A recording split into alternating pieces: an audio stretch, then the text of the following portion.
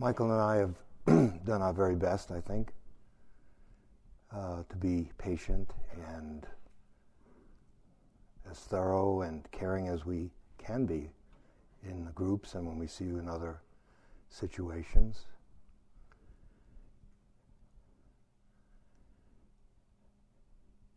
And I'd like to just simply, to begin with, mention that two teachers, one extremely important to me, one extremely important to Michael, died in February. People who, if there was anything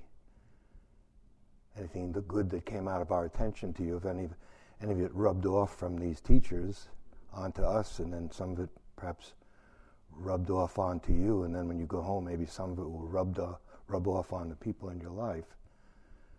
For Michael, it was Master Sheng Yan, a Chinese teacher, whose main temple is in Taiwan, who died just a few weeks ago.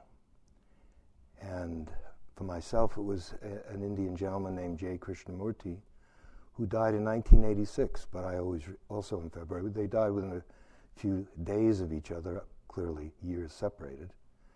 And it just simply, we are grateful to them and just wanted to, I guess, dedicate. I know there's merit, it's a Buddhist concept. I don't know if that's true or not. I'm too cynical. But I do know I'm not cynical about being grateful, and I know Michael isn't either. So we want to dedicate this retreat to them. We left off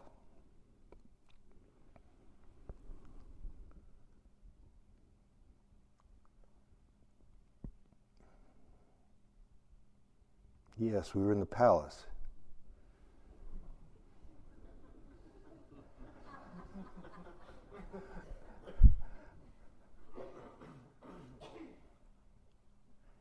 And the first assignment, as you recall, is that this person who came to this king, who was also a highly awakened yogi, wanted to know how to do it, and the king sent him through each room in the palace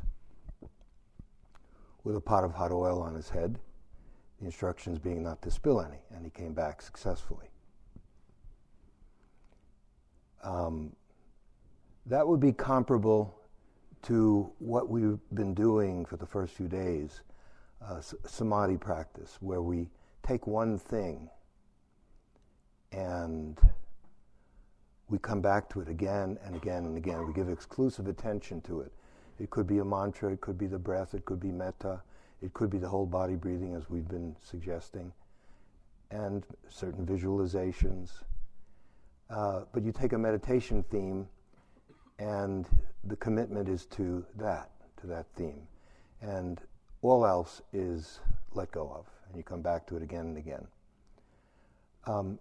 If you do that, what tends to happen is you become absorbed in the object. You sink deeper and deeper into it.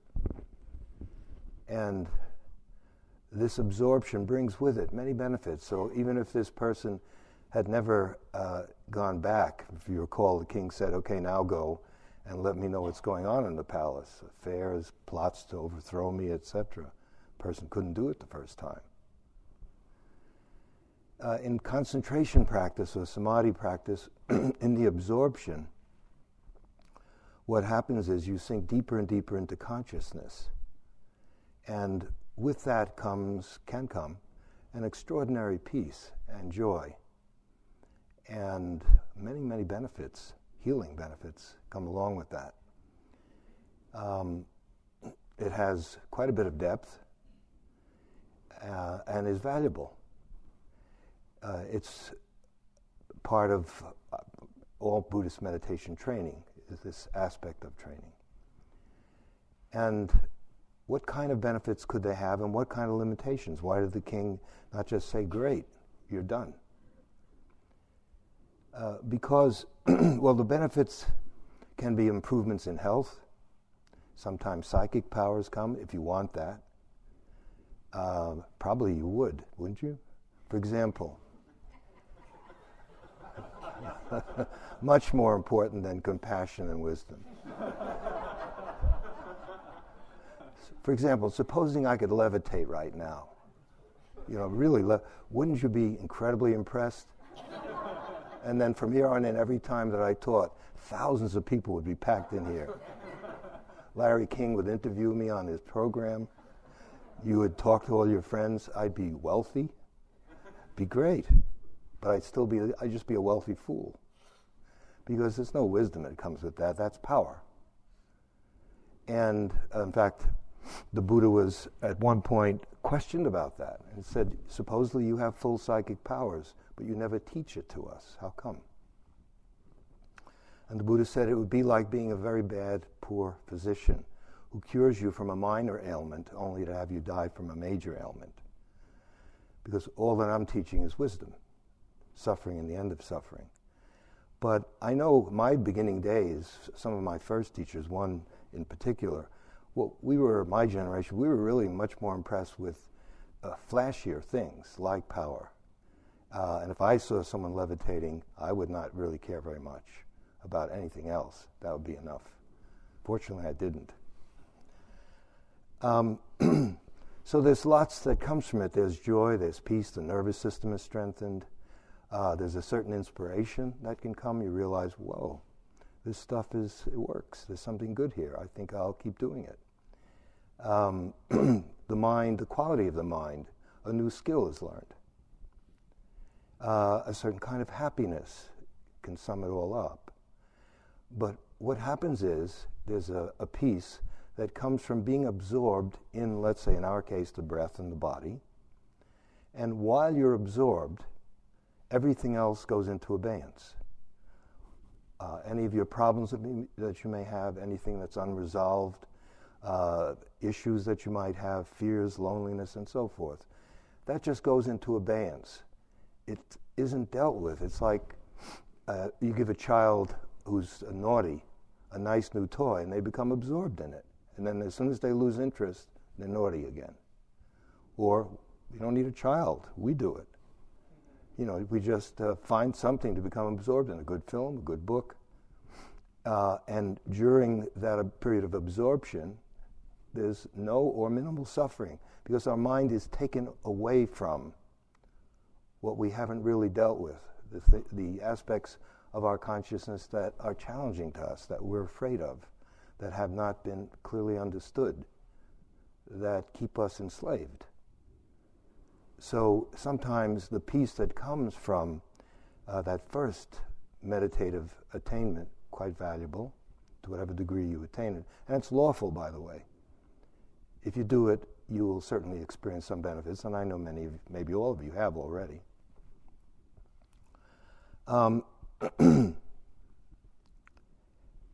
If you do it and you start to experience some of these benefits, what can happen is that you then become enthralled with them.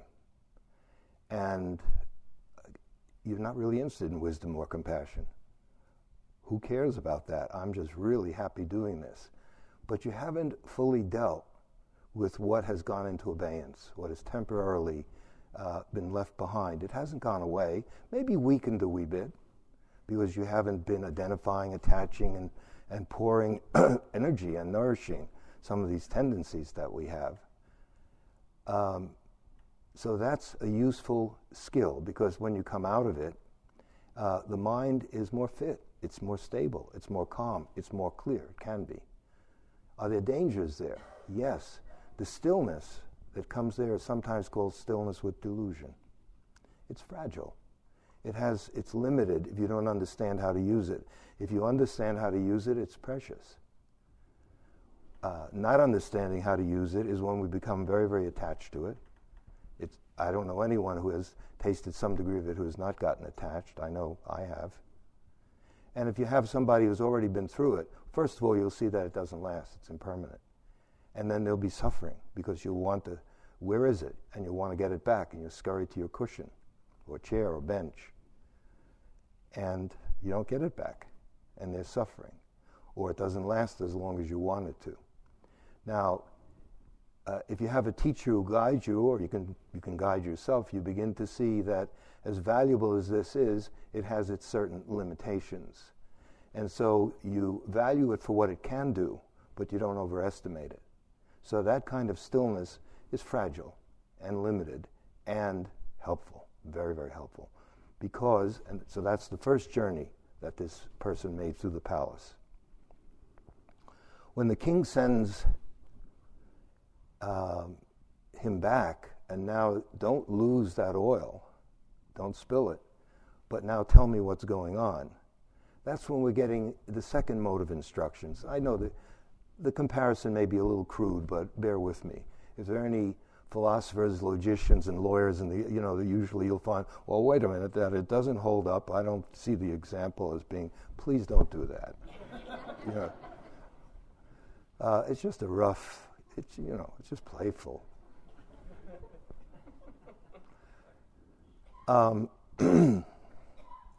So now the challenge is valuing that steadiness of mind and understanding its limits, that you have not dealt with fear, with loneliness, etc. But your mind is now equipped to go through all the rooms of the palace and now take a look. Of course, the palace is us. It's our mind. And in the second mode of instruction, when we suggest just sit and breathe and just be open to whatever turns up, the instructions in that sense have no agenda. You're just sitting.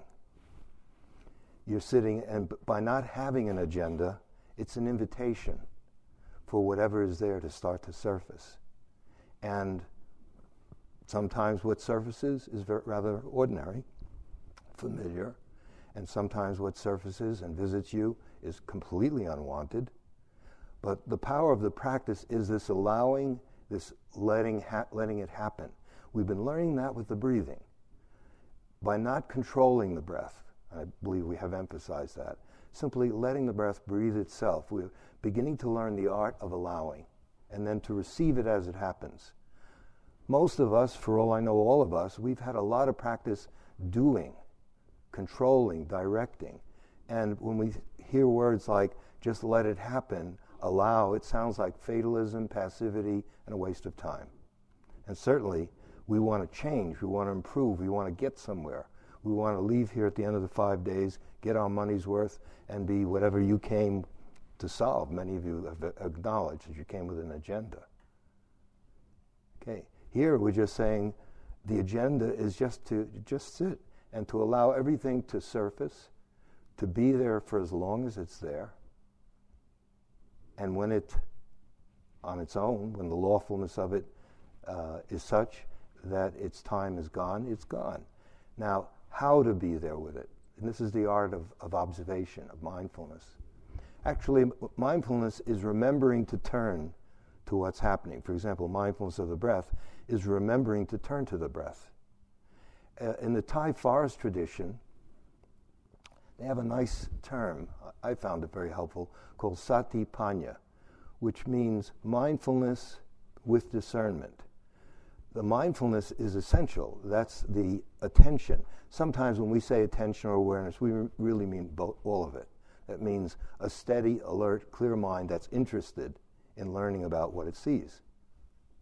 But you can also have these two terms. So the sati is being with what happens, allowing it to run its course, not controlling it, not directing it, learning how to do that. Now, sometimes what comes up is not what we want to be there. And I'm intentionally going to use a very positive term. Communion, to enter into communion. Do you want to enter into communion with fear? Communion is typically, entering into communion with nature, or beautiful things, or even with a person that you love. But enter communion with fear, but that's what's being asked of us. Practice is not pulling back and with a pair of binoculars from a mountaintop looking at fear. Now, you may have to start that way, but more and more, the art of seeing is very, very different. Detachment and attachment, in a sense, go together. It's a kind of struggle. One is you're holding on, the other is you're pulling back so that you don't hold on, and you're trying to look at it from that point of view. Non-attachment, which is what we're talking about, is simply, and this is the direction that Vipassana meditation takes, it's learning how to widen your capacity to receive your own experience, not someone else's, your own experience. It's all you. The awareness is you. If it's fear, it's you, etc. Opening up to it, receiving it, allowing it to happen in the way in which it happens, so there's intimacy involved. We're not judging it, we're not interpreting it, we're not analyzing it, we're not classifying it, we're not explaining it. Moreover, in clear seeing, we're not seeing in order to get free of fear, if it's fear that we're talking about. Because if you're watching with a motive, then part of your seeing is compromised. In other words, you're waiting for a result. We're seeing in order to see. Now here, you have to surrender to this, because the instructions do sound like there's no dynamic force there. So you have to do it. Once you do it, and it's an art that takes a while to refine, maybe the refinement goes on forever, where you actually, it can get to the point where there's no effort whatsoever. In breathing, just awareness of breathing, forget about the rest of the rooms in the palace and what's going on, just pure awareness of breathing, there can come a state where there's breathing is happening, but there's no breather. There's absolutely no control. You disappear. There's no observer, and yet there's the clear seeing that's possible because there's no observer. The observer is me with all of my psychic baggage watching. That's how we begin. We can't help it. Okay, and it's a stage in breath awareness practice where you just feel breathed, and it's quite glorious. Okay, so we're learning how to allow, in a sense, our consciousness to reveal itself, to tell its story. And when we do that, what tends to happen is consciousness empties itself of its content. Just naturally, it's not throwing anything out. It just empties it. Now, in a moment, I'm going to connect this to the Buddhist teaching. But the clearer the seeing, the more this process, this dynamic being present, the more dynamic effectiveness is there that happens. So when we say clear seeing, it's the art of pure observation. What do we mean by that? To begin with, it isn't. We all start and we're seeing through yesterday's eyes. We've been conditioned by the culture that we've grown up in, our personal experiences, our wounds, our successes, our failures. In a sense, each one of us has thousands of years of human culture that's coded into us, our version of it, and then we shape it a bit through our unique life.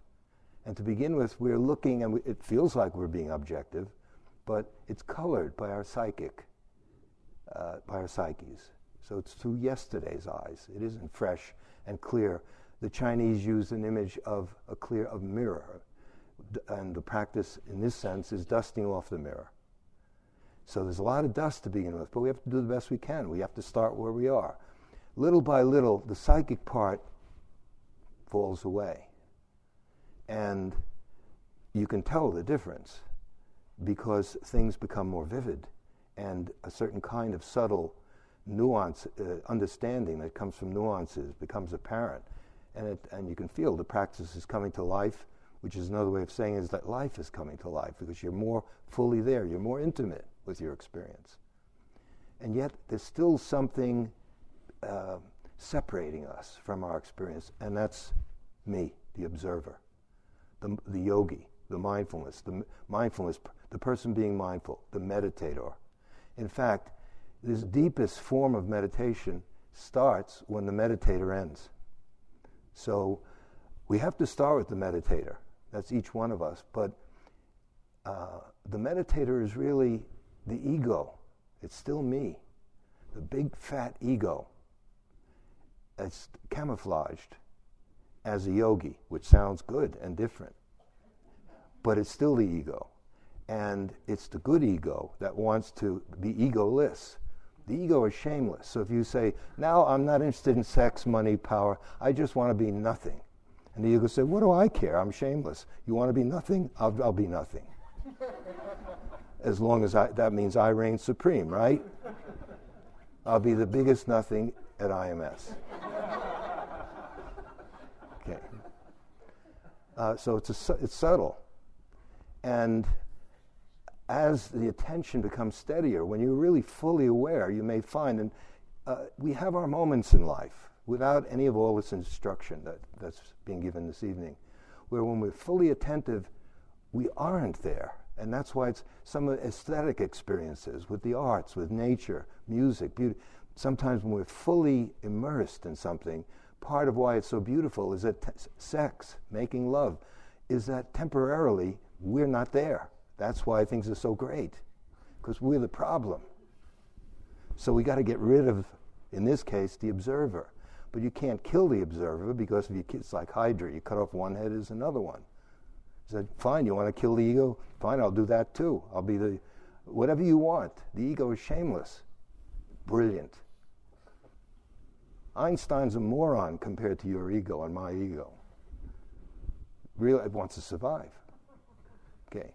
But so there are moments when we see that it's so beautiful to just be with what's happening, and we learn how precious that is, and then we lose it, and then we get it little by little. Another way of putting what I've been saying is that the mind becomes very quiet, silent. Now, when modern people hear silence, we don't value it, because we think being alive is when we're thinking and doing, running here, piling this, acquiring things. We've used the term, for example, what was also mentioned is the urgency of self-discovery. Self-knowing. I prefer that term. And by the way, you'll see in a moment that self-discovery may disappoint some of you who are very new. Self-knowing, there's an ing at the end of it. That means it's not self-knowledge, which is a term that we're much more familiar with. That is an acquisition. That's like knowledge. Like you add more. So that let's say you see something about yourself, and then are any of you don't have to tell me, because there's always a criminal subculture on every retreat. You're probably up in your room taking notes, the story of me and my life, my insights, and then you'll come home. I don't know, maybe write a book about it. Okay, don't mention our names, all right? Okay, so we accumulate all these insights that I got at IMS in February and March, and that's just adding to the story, which the ego loves, because it's the story of the ego, me. Great, take all the notes you want. Okay. And that is, so it's like knowledge. And there's a place for knowledge, obviously. But in the liberation approach, knowledge is, to a point, it's helpful. And for example, there's Dharma knowledge, teachings, which are precious. They point in the right direction, they inspire us, and they guide us. And at a certain point, we have to leave it behind. It becomes an obstacle, a real obstacle. So, in leaving that behind, self-knowing, in a moment when you see something, let's say you see a way in which you're clinging, and because you're clinging, you're suffering. And you really see it in that moment. You see just what's happening. The value of that moment seeing is in that moment, and then it's gone. Don't write it in your spiral notebook. What was valuable is that there's a knowing. It's not something you acquire. It's not something you add on and then make more of a story or revise the story you already have. Its value is in that moment. It's fresh, it's clear, and in the real seeing, there's no attachment. There's just seeing, and that's a kind of learning that goes on, and it's a moment of freedom. Okay, so self-knowing is that. Now, let's bring all those construction workers into the palace. Maybe they can find something to fix in the palace. I don't know. I'm sure they can. When Michael told that story, he brought it back. I remembered it, and it was quite a challenge. So that how could any of this? Let's translate what happened in these terms. You come to a retreat center in the country. It's only natural to expect it to be silent, of course, and to all the conditions to be conducive. Outer silence, nature, simplicity, etc. And that helps us get to the inner silence, which is finally what this is all about. And then suddenly this crew turns up, and here are all this unexpected stuff happening, and there's a lot of suffering. Now, to make a long story short, there's a Dharma teaching which says a bad situation is a good situation. I got a note from someone when I said, apparently someone didn't like when I said, I hope you do get a yogi job that you don't like, because it's far more valuable. Because that's what I mean. That pushes your buttons, and it gives you an opportunity to get free of something like, we had an oral surgeon who came here some years ago, and he was assigned toilets, cleaning toilets. He wouldn't do it. Now, so he went to the office, and he told them, I'm just not going to do it. And they tried every which way to get him to do it. He wouldn't. Finally, they sent him up to me. No, this is a true story. And so he came up and he said, they said that this is an important part of the retreat. And I said, what? And he said, well, I was assigned cleaning the toilets, and I'm an oral surgeon. I didn't come up here to clean toilets. And I said, well, do you have any health reason for not doing it? He said, no. I said, well, why don't you do it then? In fact, it's beneath me. Okay, so I said, well, you see, that's part of the training, so you have to do it. So he said, you can't be serious. So I said, no, I am very serious. And I said, because you have to do it or you'll have to leave the retreat. And he laughed. He said, you really don't mean that, do you? And I said, I do. You'll have to leave the retreat. Now, what prompted us to do this is I discovered years ago that people would come up to the retreat center, to IMS, hours in advance they would pick their jobs. Now it's random, unless you have a medical reason. You get whatever you pick. Whatever you get to, whatever you're given, that's what you do. And people would come 2 and 3 hours early, so there used to be a library where the officers, so they could just dust the books, which would take about 11 seconds.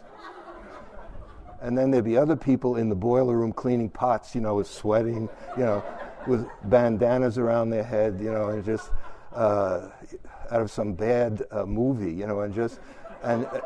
and being annoyed. Their friend who was just dusting books off went around the loop, had a good time, sunbathing, and you're still cleaning pots, So I didn't make this up. I learned this when I lived in Korea and Japan. In monastic life, it's a given. It started in ancient China, in Chan, where that's part of the training. Everything is. In other words, life is, in a sense, life is here to set us free if we know how to enter into a new relationship with it. So that the bad situation is a good situation, but it's a radically different way of relating to it. So he did do it, back to this oral surgeon gentleman. And at the end of the retreat, this does have a happy ending. It's nice when once in a while it does. And he came and he said he saw through exactly what it was. That it was all about prestige and status and his own self-image, and that by the end of the retreat, the last few days, it was not a problem, and and he felt lighter. And I said, that's why we do it. Meditation isn't just on the cushion. So we turned that construction site around, and that required that not just a concentrated mind, but a mind that could see the reaction, in other words, see you more as a full person, and seeing that you had an expectation. It was thwarted. It isn't silent. This shouldn't be happening, but it is. Now the choice is go home, disband the retreat, kick these guys out, but we made the choice to turn it into a practice. And in this instance, it worked.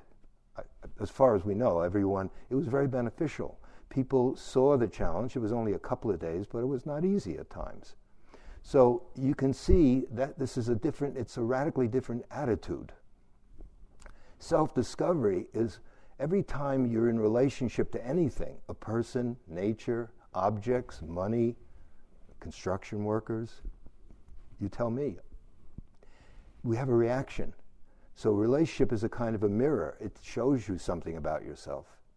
Now, if you take it on as learning, if you understand that what the Buddha is saying, put in other terms, is human race, this is paraphrasing it, human race, you don't seem to know how to live. Let me give you a few hints for God's sakes. I wouldn't say for God's sakes. But he said, let me give you a few hints. And the teachings came out of that. Because the truth is, it doesn't seem as if we do know how to live with each other, certainly. And so it requires a whole new way of relating to our experience, and one which, at least for some people who've done it and do it, has proven itself to be beneficial. But if you're new to this, you're hearing me say this, you heard Michael say it, you have to find out for yourself if it's true, because I would not trust Michael or me. We're in the business. We're not to be trusted. We're selling used cars. So of course we're going to be saying it. Old used cars, almost 3,000 years old. Bullock carts. Okay.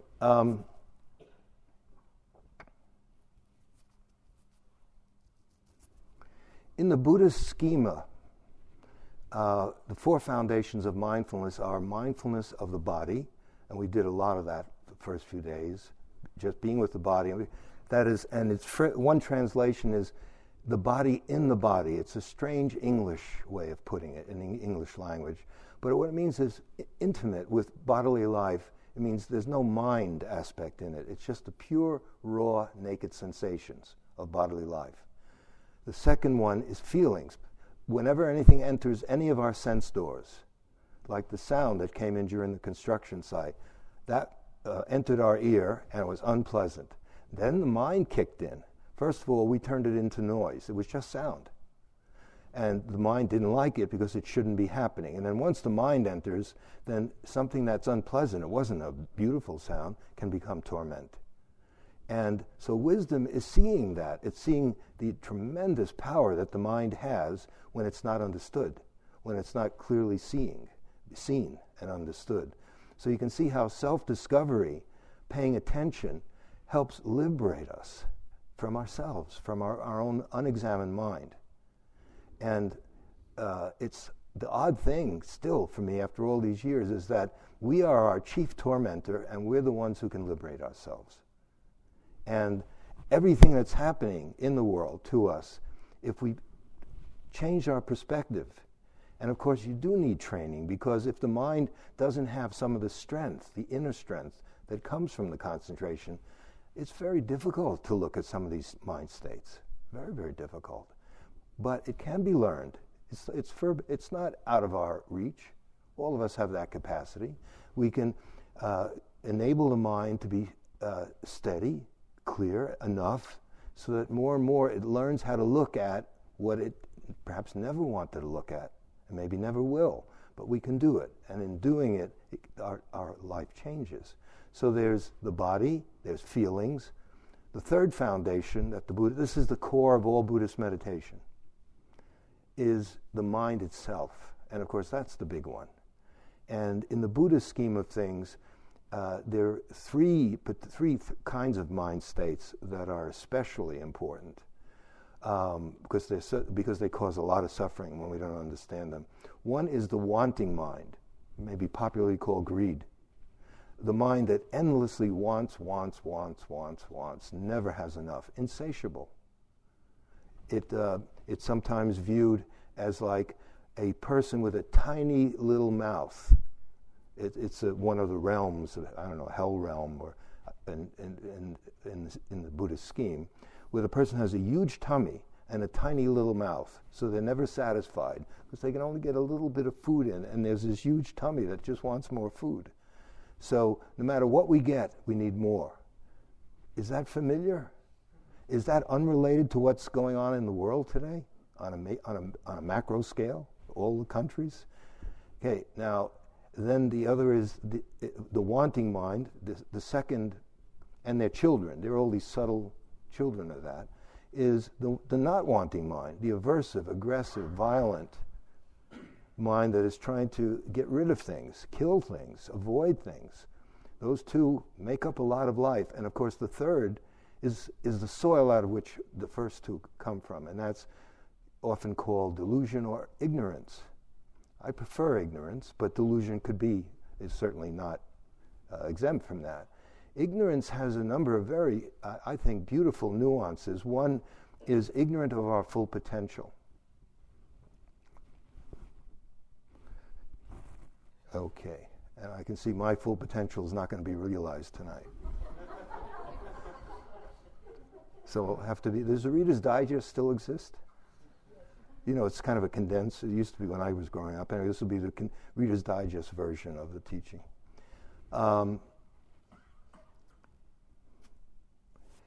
Ignorance of our full potential. When we enter into the silence, and typically we don't feel that's valuable, either we're afraid of it or we don't value it. And we say, well, nothing's happening. No, silence is happening. And we have to learn how, if silence is there, in this set of instructions. So we have the body, we have feelings, we have the mind itself, the mind when it's confused, the mind when it, one of the meanings of ignorance is we're ignorant of the skills necessary to live intelligently, wisely, with kindness. We don't know how to take care of ourselves and the situations that we find ourselves in. We have formulas that have been given to us, and sometimes they work a bit, but not so much, otherwise we wouldn't be here. Okay, so wisdom is really the antidote, the medicine for that. The Four Noble Truths, I'm not going to go into that, is understanding the teaching, so it's from a Buddhist point of view, cause and effect, understanding that everything we do has consequences. Okay, the fourth foundation of mindfulness is, in a sense, the lawfulness underlying the body, feelings, and the mind. That is, the first one is, and so much flows from it, is anicca, impermanence. If you look at any aspect of bodily life, it's constantly changing. And it changes in an uncertain way, not necessarily the way we want it to. Now, the most obvious, it ages, it grows ill, and it dies. But every moment, the body's alive, and of course its nature is to keep changing. Then when we get to feelings, that keeps changing as well. Mind states, endlessly changing. Now, sometimes the mind is not dominated by greed, by wanting, but actually by generosity. In other words, there are wonderful qualities in the mind too. It's not saying that it's all bad news, and it's not all aversive and angry and aggressive. There can be love and compassion and generosity. And the mind is not always ignorant. Now, what we're trying to do here, and in every place that is a wisdom path, is try to bring some light into ourselves, but not merely as a poetic metaphor, but actually by looking at, mainly what we're looking at is ignorance. We're seeing our suffering and how we make it, if we can learn to do that. And so as we, so that the sitting practice, to view those two steps, sitting and breathing, to establish the mind so it's a bit more calm, a bit more steady, and then opening it up, and then we watch conditions of the body, different kinds of sensations, feelings, and all the different mind states. They come and go, independent of content. It all arises and passes away. And as we more and more are able to see that, it becomes so much easier to not get caught, because you realize it's lawful. Nothing can stay, and yet we get fixated either on holding or on pushing away. And as you start, if you can learn from what you see, from your awareness, you begin to see that there's no point to it. Michael, there's also flexibility here. You can take one element out of all this, like sound. You had some practice listening, very helpful, important. You can also sometimes, if your mind feels calm, just sit and breathe, or just sit and be aware of thinking And when you start seeing that all thoughts come and go, they're all impermanent, your relationship to thought will change forever. Because ignorance is we impute to thought a reality it doesn't have. New bumper stickers in Cambridge. There used to be, I'd rather be playing tennis, I'd rather be skiing. It's gotten upgraded. There's one now that says, don't believe everything you think. If the driver of that car is putting that into action, they don't need to come here. Because so much suffering comes from, we do believe much of what we think. Okay, so you can see now, this is the kind of mind we're developing as we go through the palace. It's our own mind. So the urgency of self-discovery, and here's the part I said some of you might be disappointed. When we hear about self-discovery, self-knowledge, self-knowing, we tend to think it's gaining clarification on the story of our life.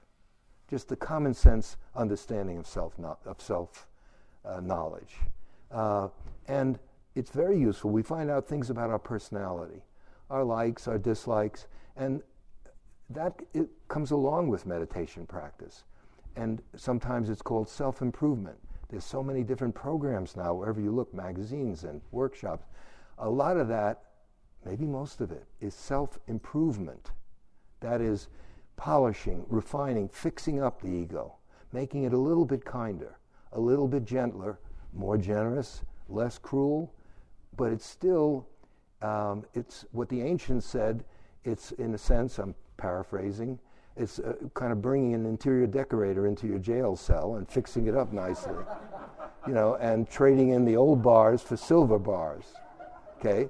And maybe getting a high-definition TV set in the prison, in the jail cell, okay? So when you, and a lot of what people think meditation is self-improvement, which really, as if that's it, it's what it really is self-expansion. We're trying to improve and get a bigger ego, a better ego, a kinder ego, but it's still the same framework. And in this sense, we're strengthening, and in the short run it may feel good and it may be interesting, we're strengthening the very source of our suffering from an ultimate point of view.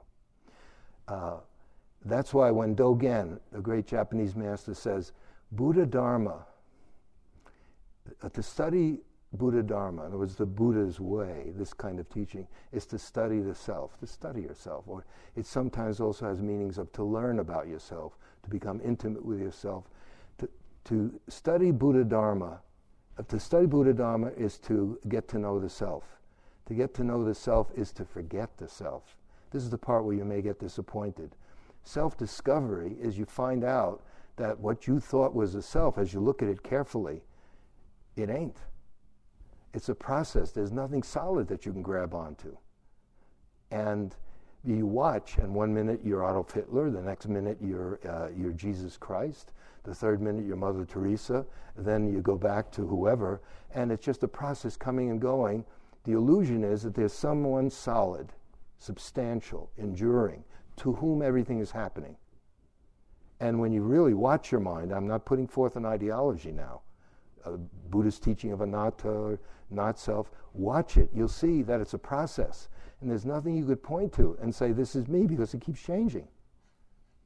And it's contradictory, it's impermanent. And so at a certain point, as the letting go happens, you start to see that none of it is you. So finally, self-knowledge, self-knowing, is finding out who you aren't, not who you are. Because you aren't any of the things you think you are. None of them. They're just ideas, they're notions, they're representations, they're objectifications. And as that falls away, well, then what's left? That's what we have to find out. I'm going to leave you, since I was speaking on behalf of Michael and I'm going to give you a Krishnamurti story. It's actually the last time I saw him. He died a few months after this. We were in New York City. And this will give you, I hope, stays with you a little bit, it's always stayed with me, of this changed attitude of a bad situation is a good situation. we were in New York, and he would have sometimes small study practice. I don't know what to call it. There'd be like 8 of us, and we'd be together for a week. We'd meet for 2 hours in the morning, 2 hours in the afternoon, and there'd be a theme. At this time, I think the theme was fear. Anyone love to be terrified, frightened? I don't think so. Okay. So we were exploring it with his guidance for a whole week together.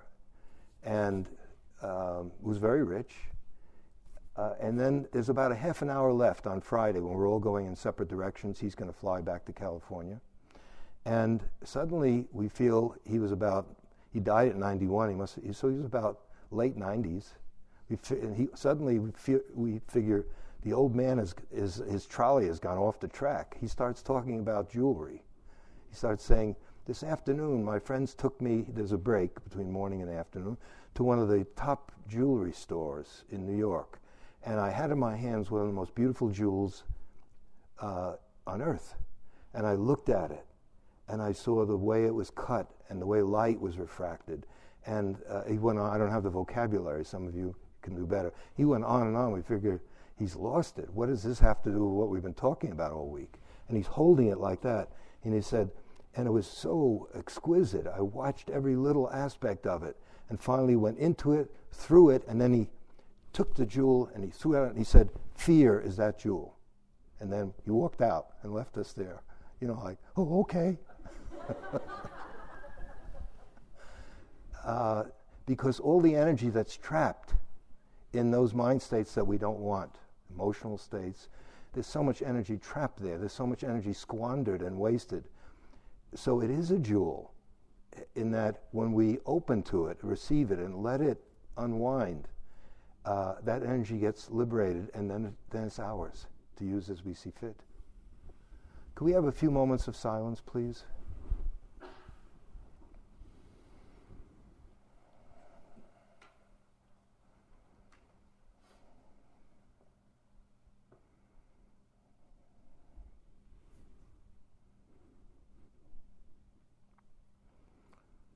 May we continue to look into ourselves.